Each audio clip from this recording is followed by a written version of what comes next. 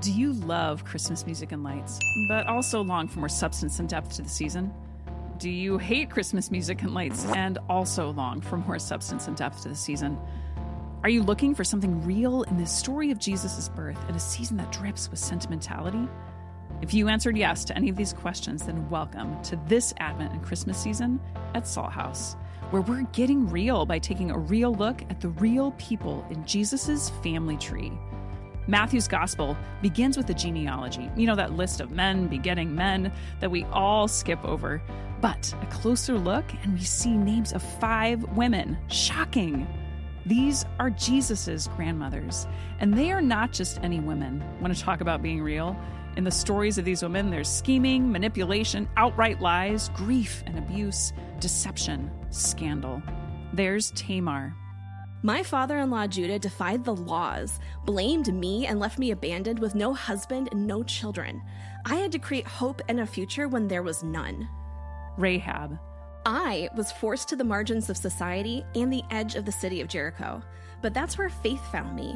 Those same fringes made it possible for me to defy a king, save Israelite spies, and play a part in God's people entering the promised land. Ruth. Even though my husband was gone, why wouldn't I go with my dear mother-in-law, Naomi?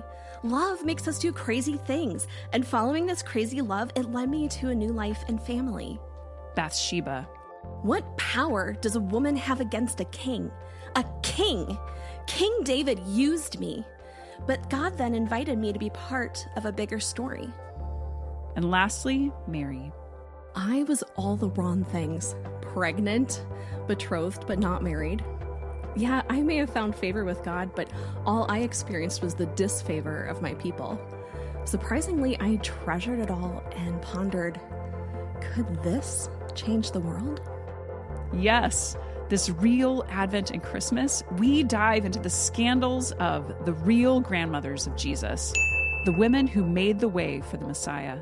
With these women, we encounter complicated moral and spiritual questions that reflect the complexity of our real lives now that don't lend themselves to sweet, warm, Christmassy reflections. We'll find substance and depth as their humanity connects with ours, and we'll be astounded by the beautiful messiness that God, our divine creator, would actually become human for us in Jesus. So in the midst of all this real complexity for these women and for us, we'll await the encounter of our Emmanuel, our God with us. 'Tis the season for a real Advent and Christmas with the real grandmothers of Jesus. When we talk of Advent, we're speaking the language of waiting.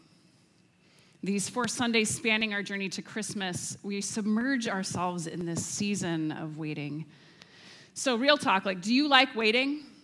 You're in line, in traffic, to hear back from your doctor for Taylor Swift tickets? Yes. So most of the time, waiting is not something we would choose, and yet it is so much a part of our lives, right? Which is why in Advent, we practice waiting, where we dwell in the tension between believing in the goodness that is to come and also naming the grief and heartache of our present moment. That is to wait with hope. Yes, it's what we just named as we lit our first Advent candle a moment ago. Hope is a feeling of expectation and desire for a certain thing to happen, to dare to see what might be, which requires us to acknowledge how things are not the way that we want them to be right now. And until they are the way that we want them to be, we wait. We wait. So my friends, Advent then asks of us, what are you waiting for? I'm waiting for my mic to stop making funny noises. Yeah. Yeah. What are you waiting for is the question that Advent asks of us. And to dare to let hope be a part of then that waiting that we are in, daring to imagine a different future as we wait. So please keep asking these questions of yourself today in this moment. What are you waiting for? What are you hoping for in your life right now as it is? Not last year, not last week, but right now. What are you waiting for? So let that answer just be with you and continue to rise up in you and hold that close as we share in this time. because this Advent we are getting real. Did you know that in this lineage, in the genealogy in Matthew's gospel, that there are these 5 women named Jesus' real grandmothers listed there at the beginning of Matthew's gospel? Did you know that? Yeah, it's pretty sweet. And digging into those stories a bit, whoa, so scandalous. Which is actually, at times, it's hard to hear, but also it's so liberating for us as we are also people who have these messy lives too. And the first grandmother on the list is our grandma for today, and this is Tamar. Are you ready to get to know Grandma Tamar? Yeah, let's do it. So, I would not be surprised if you know little to nothing about Tamar, because Tamar's story, it's in Genesis 38. It's one that most preachers kind of skip over, like parents, if they're reading it out of the Bible, like to their children, like, ooh, we'll just turn a few pages past that one, which is why it's really good for us to make time to get to know Grandma Tamar, this grandmother of Jesus, the scandal that surrounds her, and how her strength and courage and just the messy reality of her life, how it connects to the birth of Jesus, and how it connects to our lives now. Because Tamar did some waiting. Tamar did some hoping. And I hope that we can find a good word for us as God's people who begin this Advent journey of waiting together. So you game for some scandal?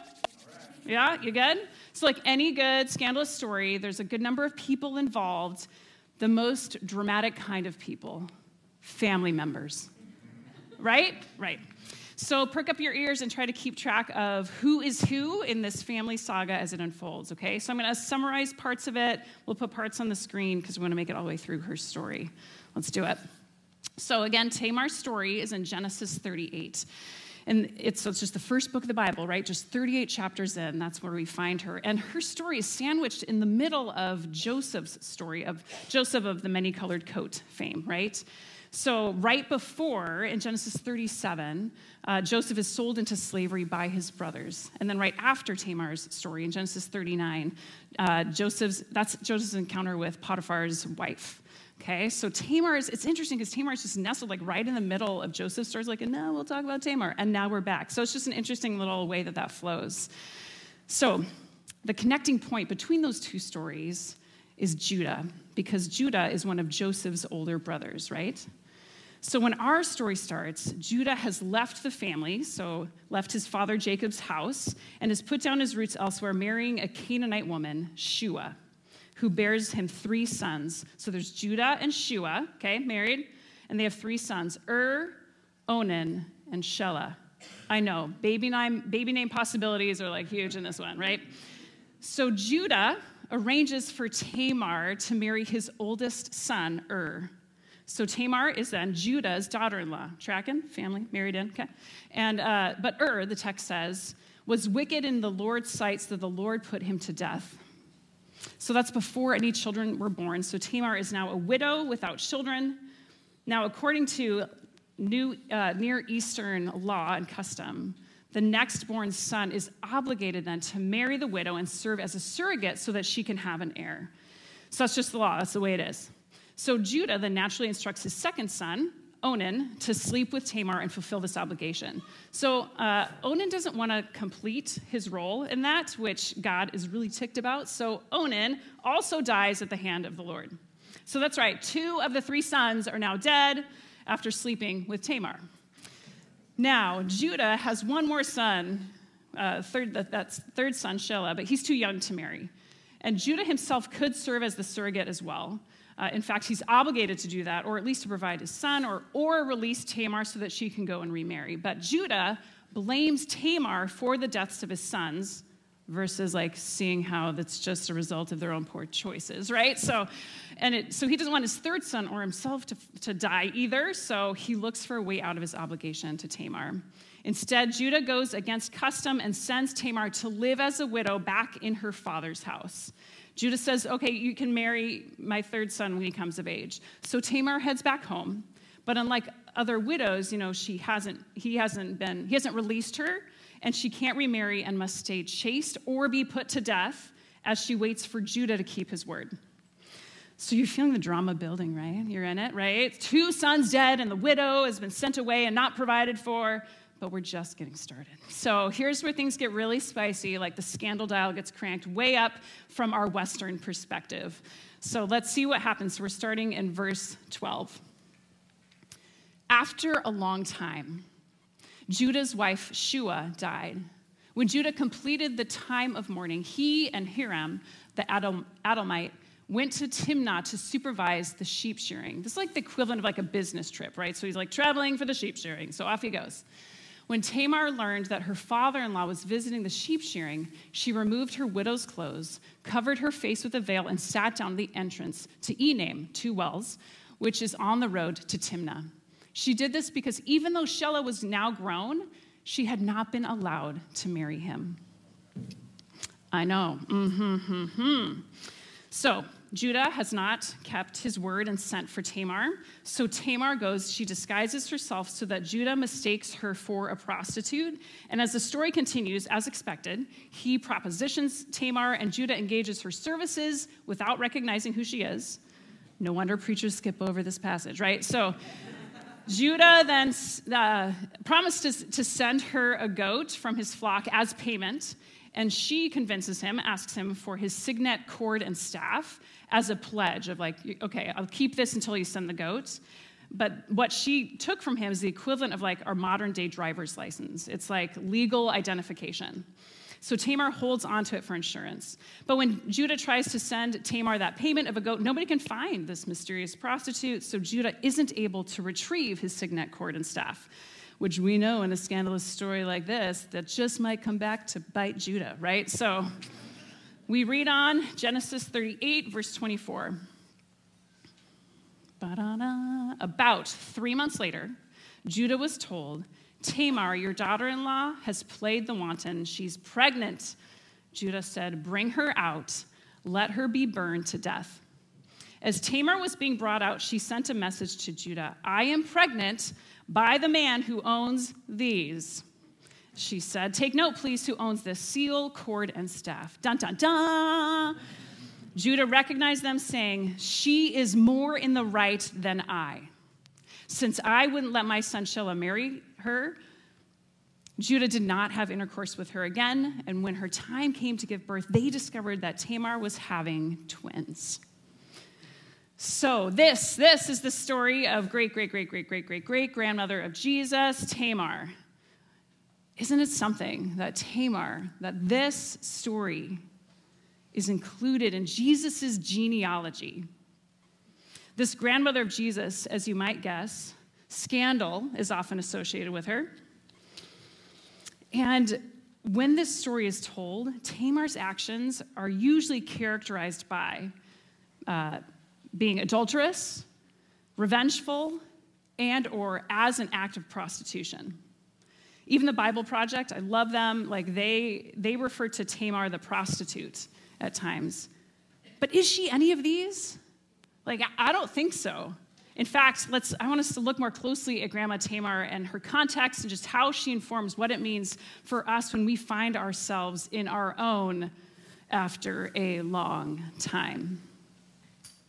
So after a long time, that's what the verse says in describing how long Tamar was waiting as a widow back in her father's house. We don't know exactly how long that was since Judah had sent her away, but it had been years of waiting. And Judah shows no sign of ever sending for her. So Tamar is living in this stuck limbo of waiting, living in her father's household but belonging to Judah's household. She's a widow who's not free to remarry, a woman obligated to have children without a legitimate way to do so. Man, there's no end in sight. She was stuck. So for most people, this would be a hopeless situation. Like if it were me, I can only imagine that I would just like curl up in despair. Like I would give up. All I could see was how I have no power here. I have no way forward. I have no opportunity to change my circumstances. I'd stay in my widow's clothes like my entire life. Do you feel how in the middle of this story, as Tamar is in her years of waiting, do you feel how stuck Tamar is? Yeah? Even though there were laws to protect her as a widow, there's nothing she can do as a woman if her father-in-law didn't actually follow them. Friends, how do you feel stuck? It's another way of asking our question, what are you waiting for? So I hope that you're keeping that answer close to you. Just how are you in your own version of being stuck in your Father's house, in your clothes of mourning with no sign of liberation? And maybe it's not as kind of comprehensive as the kind of stuckness that Tamar endured, though it could be. Many of us are facing huge, hard life issues. No matter what, we are all waiting for something. So there are three things that I want to lift up about Grandma Tamar and what happens in her waiting that really speaks to us. Okay, you up for three things? Okay, three things. First, what's astounding to me is that Tamar, she doesn't despair. She doesn't give up, right? How do we know that she doesn't? Well, she dares to hope, and we see that hope in seeing her dare to dream and see what could be. So daring to hope, Tamar sees she actually has a choice. She could just submit to Judah's decision, or she could come up with a way to conceive within his family still, even now. And so, because of that, a different, new hope emerges. So this is the first thing. Tamar shows us how hope is a moving target. Hope, again, is that desire for a certain thing to happen, but that certain thing, like what it is that we're kind of aiming for, can change. And it does change as we live through the waiting, as what we hope for may no longer be possible. If you've ever lived through a long season of waiting, especially when it really matters, then you know that hope is a moving target. That's just true for so many of us right now. I think of, just in our midst, I think of Kevin and Marianne as we hope for the efficacy of their cancer treatments right now. What they hope for and what we pray for them, that shifts every week for anyone facing cancer. It's just a moving target, right? I think of the parents in our community with our kids, like what we hope for our kids, that is such a moving target. Think of for all of us with our body, with its mental and physical needs and challenges, that is a moving target of hope. For our relationships, finding a partner, how we live with our partner, seeking acceptance and connection with family, friendships, all of that is just moving target. And the moving target just for all of us as we head into the most wonderful time of the year, right? But it just brings out too, as we see how things are different than we had hoped for in any number of ways. After a long time. Like Tamar, we all hit these seasons of a long time, so knowing that hope is a moving target and that we are in the most wonderful time of the year, this is such a great moment for us to step back and look at ourselves and look at our lives, especially in the ways we are waiting and hoping and longing, and ask, is there a reset needed for our hope? A new target to adjust course? Is there a new hope that can be born in any despair that we may be feeling? Because the story of God is really clear about this, that despair is never where it ends. We will land there in despair again and again, and so often that has happened for us in recent years. But Grandma Tamar and the story of Jesus as our Emmanuel point for us just toward just how hope is so born out of despair, out of what seems impossible. We don't have to stay stuck. Our new hope, it's tricky because it may not feel like something bigger and better, right, that we're shifting into. It may not be an upgrade. It can feel like a downgrade. It can feel smaller as we adjust our hope. And I just want to say that that's okay. Even as it's hard, it is still a hope for a future. So my friends, what is your new hope? So friends, just let that land in you, in what you wait for. Like, are you stuck? And is it time to envision a new hope? And if so, begin just to ask, like, what is that new hope? Like, what's that new target? And as new hope forms in us, then the next question that arises, is there a need to take action? Like, that's the second thing about Grandma Tamar. This woman was stuck. Then she finds a new hope in her waiting. And then she gets to it, right? She takes action. Just look at all that she does. When Tamar learns that Judah is headed on this business trip for the sheep shearing, Tamar comes up with a plan to get him to sleep with her in the hopes of getting pregnant. Again, remember that when we read this through the lens of the time and place, how this is not as cringy as we think of it today. Judah, by providing a son for Tamar, this is like how she has a viable future. So Tamar, she puts on a veil so that Judah doesn't recognize her. She's stationed at the entrance to a town that she knows he's going to walk through. With the knowledge that she has, she sets the scene perfectly. And with this one act of intercourse, Tamar gains her ultimate goal. She becomes pregnant with twins. She likely even thought through the timing of her own fertility cycle. Man, she just brilliantly gets Judah to hand over his ID to her. I mean, man, it's just a masterful plan, right? Everything about Tamar's actions are deliberate and wise. And in carrying out this plan, Tamar, she ends her own time of waiting. She ends her waiting. She gets herself unstuck. My friends, as new hope forms, what comes next, hope may ask us to get to it, to act. We often say it here that love is a verb, right? Love is put into action. And today, Grandma Tamar shows us too how waiting is also a verb. Waiting is a verb with a new, different hope. It's an active thing that we do, that hope will likely invite us into action to get unstuck. Advent reminds us of this every year. This Advent season of waiting does not mean a season of like passivity or powerlessness or despair. Every year we flip back to the prophet Isaiah and we hear the prophets cry to us as the prophet says, screen content, there it is, prepare the way of the Lord. Oh, every year Isaiah reminds us to clear out and make room in ourselves and our lives to see and hear God's arrival in it and in us. Waiting is not for it's not like finding a good seat, grabbing some popcorn and sitting back and see what happens. Like the story of God's people, Tamar included, is that when we're stuck in a time of waiting, we get ready for what's next. I think this is what hope stirs in us, that when we have a new hope, it pulls us into our participation in making it happen for us to get unstuck.